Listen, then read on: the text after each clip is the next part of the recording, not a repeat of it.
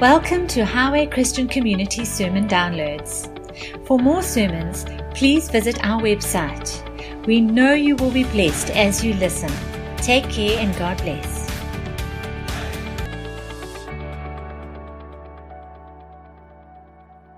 Morning, friends. Wow, what a wonderful morning it is this morning. Mainly because I have the opportunity to share my favorite topic, the gospel. But before I do, I just want to welcome some of my friends here. Don't want to embarrass you guys, but just want to welcome you. There's JP, there's Marlon, there's Angie, and there's Logan. Hi guys, good to have you around. We're going to have some coffee afterwards. Great. So, I've got a really beautiful message this morning, and I pray. I know actually it's going to touch all our hearts afresh. So the first question I have is, why did Jesus tell so many stories and so many parables? Jesus told stories all the time. Some were long, like the prodigal son. Others were shorter, like the stories of the talents, 5 talents, 2 and 1. And some were virtually one sentence, like the kingdom of heaven is like treasure hidden in a field. When a man found it, he hid it again, and then in his joy he went and sold all he had and bought that field. That's Matthew 13, verse 44. For a man to find that treasure in a field, let's be honest, field, how big is a field? How long is a piece of string? He would have had to have done some extensive digging. Who knows how big the field was, and how long and in how many places he dug to find that treasure. But I think that's exactly the point that Jesus is making when he tells stories and leave stuff hanging in the air. He wants us to do the searching and the digging. And that's why he never bothered to go into the detail of explaining his story to the crowd. He would just leave them hanging out there. And then he would say words like, "He has the ears to hear. Let him hear." So I hope you have the hearing ear this morning. And that's great, because when we dig and find the treasure ourselves, it's always relevant to us personally, to who we are, to our culture, to our life situation. And it brings us life, and it gives us a greater conviction and increases our faith, which leads us to the giver of all life, Jesus Christ. I love authentic Bible gospel stories, and I've chosen a story which I believe is going to help us to dig and find the real treasure this morning. It's about the woman of Bethany who poured the alabaster jar of perfume over Jesus' feet and over his head. And there are 2 accounts which I've combined this story from. Steve, can you put the first one up? I think let's do the Matthew one. Matthew 26, verse 6 to 13. Okay, will you guys read through this with me? While Jesus was in Bethany, in the home of Simon the leper, a woman came to him with an alabaster jar of very expensive perfume, which she poured on his head as he was reclining at the table. When the disciples saw this, they were indignant. "Why this waste?" they asked. "This perfume could have been sold at a high price and the money given to the poor." Aware of this, Jesus said to them, "Why are you bothering this woman? She's done a beautiful thing to me. The poor you will always have with you, but you will not always have me. When she poured this perfume on my body, she did it to prepare me for burial. Truly I tell you, wherever this gospel is preached throughout the world, what she has done will also be told in memory of her." Wow, what an honor for her and a privilege. Okay, can we go to that Luke scripture? Thanks. This is the other account from Luke. It differs slightly. Same guy, same home, same guests. When one of the Pharisees invited Jesus to have dinner with him, he went to the Pharisee's house and reclined at the table. A woman in that town who lived a sinful life learned that Jesus was eating at the Pharisee's house. So she came there with an alabaster jar of perfume. As she stood behind him at his feet, weeping, she began to wet his feet with her tears. Then she wiped them with her hair, kissed them, and poured perfume on them. When the Pharisees who had invited him saw this, he said to himself, if this man were a prophet, he would know who he is touching and what kind of woman she is, that she is a sinner. Jesus answered him, Simon, I have something to tell you. Tell me, teacher, he said. 2 people owed money to a certain money lender. One owed him 500 denarii and the other 50. Neither of them had the money to pay him back. So he forgave the debts of both. Now, which one of them will love him more? Simon replied, I suppose the one which had the bigger debt forgiven. You've judged correctly, Jesus said. Then he turned toward the woman and said to Simon, do you see this woman? I came into this house. You did not give me any water for my feet, but she wet my feet with her tears and wiped them with her hair. You did not give me a kiss, but this woman from the time I entered has not stopped kissing my feet. You did not put oil on my head, but she has poured perfume on my feet. Therefore I tell you, her many sins have been forgiven, as her great love has shown. But whoever has been forgiven little, loves little. Then Jesus said to her, your sins are forgiven. The other guests began to say among themselves, who is this who even forgives sins? And Jesus said to the woman, your faith has saved you. Go in peace. Your faith has saved you. Go in peace. And that's the title of my message today. Your faith has saved you. Go in peace. And that peace is, the English word is just a very simple word, but the Hebrew word is a very complicated word. It's a shalom peace. It's a God peace. It's an all-encompassing peace. It's a peace that permeates through your whole being, body, mind, and spirit. It's not just, I feel cool. It's your whole body. It's a completeness. Nothing missing, nothing broken, completely a whole person. So I find that such a beautiful story, and I'm just going to begin, by coloring the background in of that story a bit, because the background is always integral to understanding and appreciating it more, and enabling us to take it and apply it in the context of our own lives. So let me just unpack the background a bit. Okay, what do we know of the host? He was a Pharisee and a teacher of the law, and his name was Simon.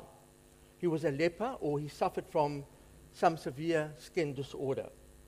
He probably lived a sumptuous lifestyle and had many servants and a large home.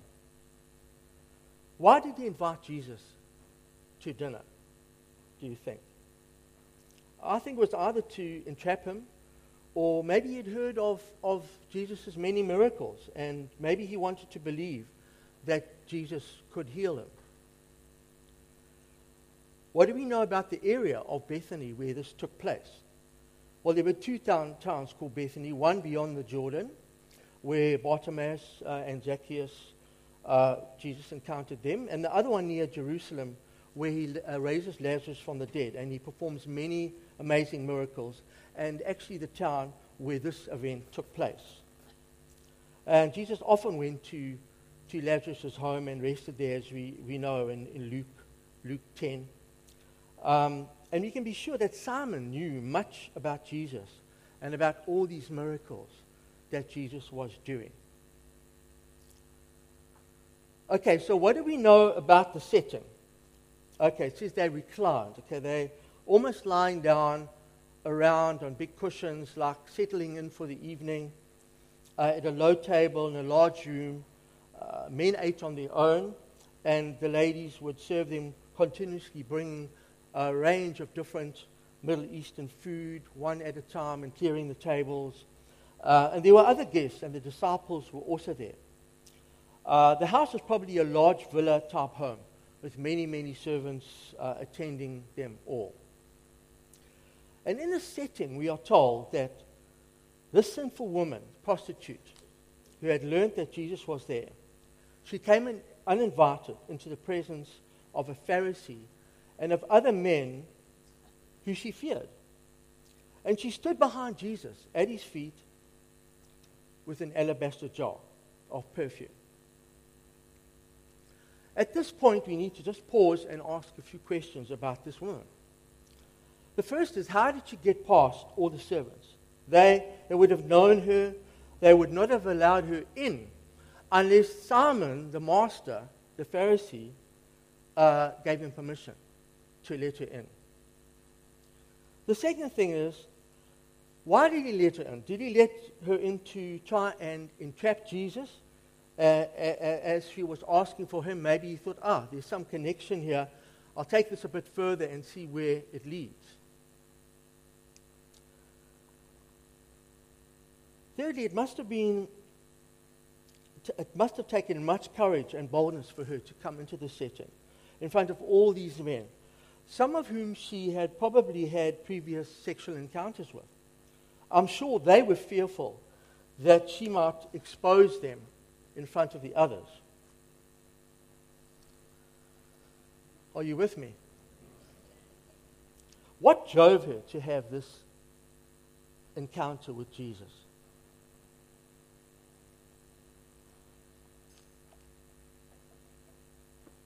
I believe that she'd heard Jesus preaching and teaching in the area a number of times.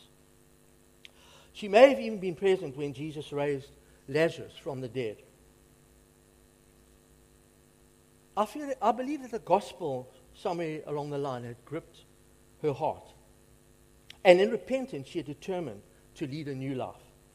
She had the faith to believe that if she could just encounter Jesus, that she would be forgiven and made whole. She came out of love and gratitude with an amazing attitude of faith and worship towards Jesus. Then she began weeping. She wet his feet with his tears. Then she wiped them with her hair. She kissed his feet, opened the jar of perfume, and poured it all over his feet. It just brings a scripture to mind. How beautiful in the mountains are the feet of those who bring good news, who proclaim peace, who bring good tidings, who proclaim salvation, who say to Zion, your God reigns. And that's Isaiah 52, verse 7. And this scripture is a prophetic picture of Jesus walking through the mountains, the hills and the valleys of Israel with his disciples, going from city to city, bringing the good news of the gospel to all the towns and cities of Israel. Do you know that there's no bad news in the good news? There's only good news. Amen. But there's no record of her saying a single word, but her actions spoke volumes, more than words could ever have touched Jesus' heart. What she was actually saying to Jesus and to all those present is this. She made a public act of repentance. And I believe that this is what she was saying. Lord, I'm sorry for my past and my sinful way of life. I understand that the wages of sin in my life will lead me to eternal death. But then you came and offered me the gift of life. How amazing is that? I can never repay you or thank you enough for forgiving me of all my sins and for saving me and making me completely whole. But I can pour out my heart to you in worship, just like this alabaster jar, to show you how thankful I am, to show you just how much I love you and just how much I need you in my life, Jesus. Lord, I accept you as my Lord and my Savior. I worship you with my whole heart. I'm not a half-hearted encounter. I give you my life and my love. You're my King. Come and reign and rule over my life. Come and live in my heart. Your love to me is better than life. And I know that you will never leave me, that you will never reject me, that you will always be with me, Lord Jesus. And in fact, she was the alabaster jar. And she opened her heart and she poured out the oil and the perfume of extravagant love and worship towards Jesus. And there was absolutely no holding back any longer for her. the actual alabaster jar was just an external symbol of an internal, extravagant, open, loving heart towards Jesus. Yet Simon the Pharisee and even the disciples, they took offense at this amazing scene. How is this possible? They took offense. They were like, what, this could have been spent on the poor, and what a waste. Does he know who this woman is? And what was Jesus' response? He's able to read Simon's thoughts. Okay, this is if I was Simon, I would have been rather fearful at this point. I wonder how he never caught a serious wake-up. I think he must have been a bit dwarf. Because Jesus actually read his thoughts. And Jesus said, Simon, he who is forgiven much loves much. She knows that she has been forgiven much, and that's why she loves me so much. She's honored Jesus and made much of him. Simon has not honored him at all. And Jesus admonishes him. He says, Simon, firstly, I came into this home. You invited me as a guest. You did not give me water for my feet, which is the absolute minimum Middle Eastern gesture of hospitality. Minimum, absolute minimum.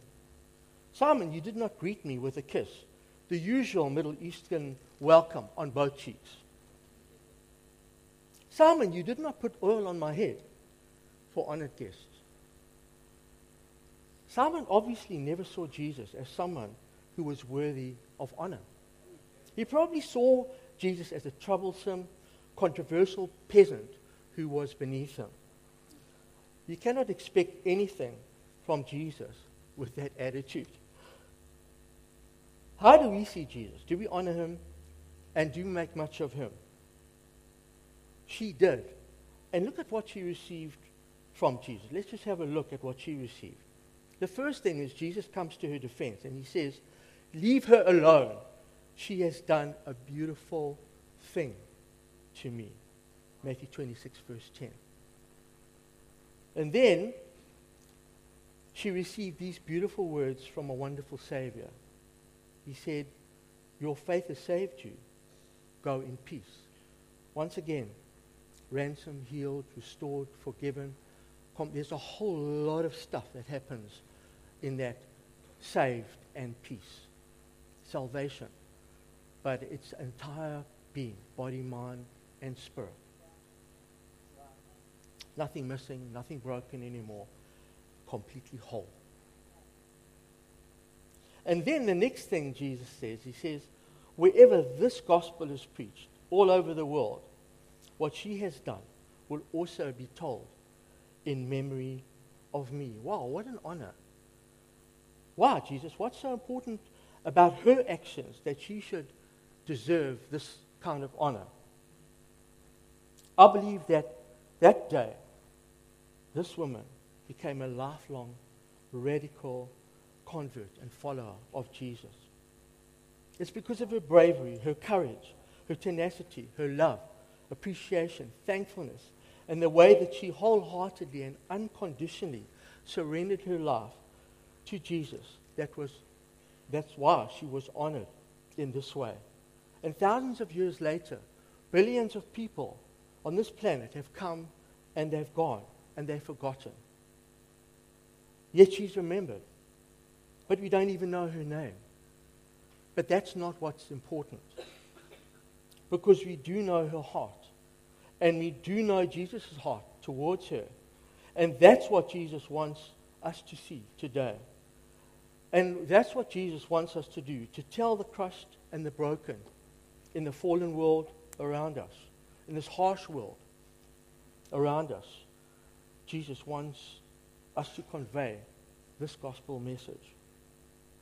So this is what we're doing today. We are fulfilling Jesus' prophetic words. Wherever this gospel is preached, it will be told of you and of your beautiful heart towards me, and of your bravery and of your courage. And so what I'm doing today is I'm fulfilling the prophetic words of Jesus and reminding ourselves of the beauty of this gospel, the good news of the kingdom. telling others the story of what she did, of her bravery, her courage, and her beautiful heart, and of Jesus' unconditional love, acceptance, and affirmation over her, saying, "Leave her alone. She has done a beautiful thing to me. Leave her alone. She has done a beautiful thing to me." The words "this gospel" highlight the fact that this passage of Scripture contains the essence of the gospel of Jesus Christ. I can't think of any other Bible story or passage of Scripture which brings us the gospel message as powerfully and clearly as this one. When we tell the story of this event, we are preaching the essence of the gospel message, and we are revealing the person of grace, Jesus Christ. That Jesus, the Son of God, laid aside his majesty, took on flesh, and became one of us so that he could save us. He lived a life for us that we could never live. He died in our place and took all our punishment and curses, our sickness, and all our sins upon himself on the cross. He died and went to hell for us so that we would never have to go there. When he died, we died. When he was raised, when he was buried, we were also buried with him. And when he was raised to life, both physically and spiritually, we were also raised up to a new life in him. And right now, we are seated with him in the heavenly realms at God's right hand. This is the essence of the good news of the gospel. If you believe this message wholeheartedly and repent and publicly confess that you believe, then you are saved by the grace of God and God's grace alone. But if you reject this message, then you will not be saved. For the wages of sin is death, but the gift of God is eternal life through Jesus Christ our Lord. Amen. Romans 6, verse 23. So what did Simon, that's what she received from Jesus. And it's an amazing encounter and life, just life, overflowing life. She left there with overflowing life. But what did Simon the Pharisee receive? I don't believe he received anything whatsoever. The Lord of glory came into his home and dined with him at his dinner table. Can you imagine that? Can you imagine? What wouldn't we give for that blessing? But yet, he never discerned who it was with him, because he was prideful, critical, negative, and hard of heart. The master came and went, and he received nothing. Nothing changed. And he died in his sickness and in his sin, and he went to hell. For those of you who have never given your life to Jesus, I pray that this beautiful gospel message has dug and turned up your hearts, revealing the real treasure this morning, and bringing you to a place of faith to believe in Jesus, in the finished work of the cross, in his amazing love, and his awesome saving power in your life, so that you too can be radically saved. If you're a believer, I pray that you experience an overwhelming sense of gratitude and thankfulness for your salvation. Thankfulness for the precious blood of Jesus, which covers you every single day.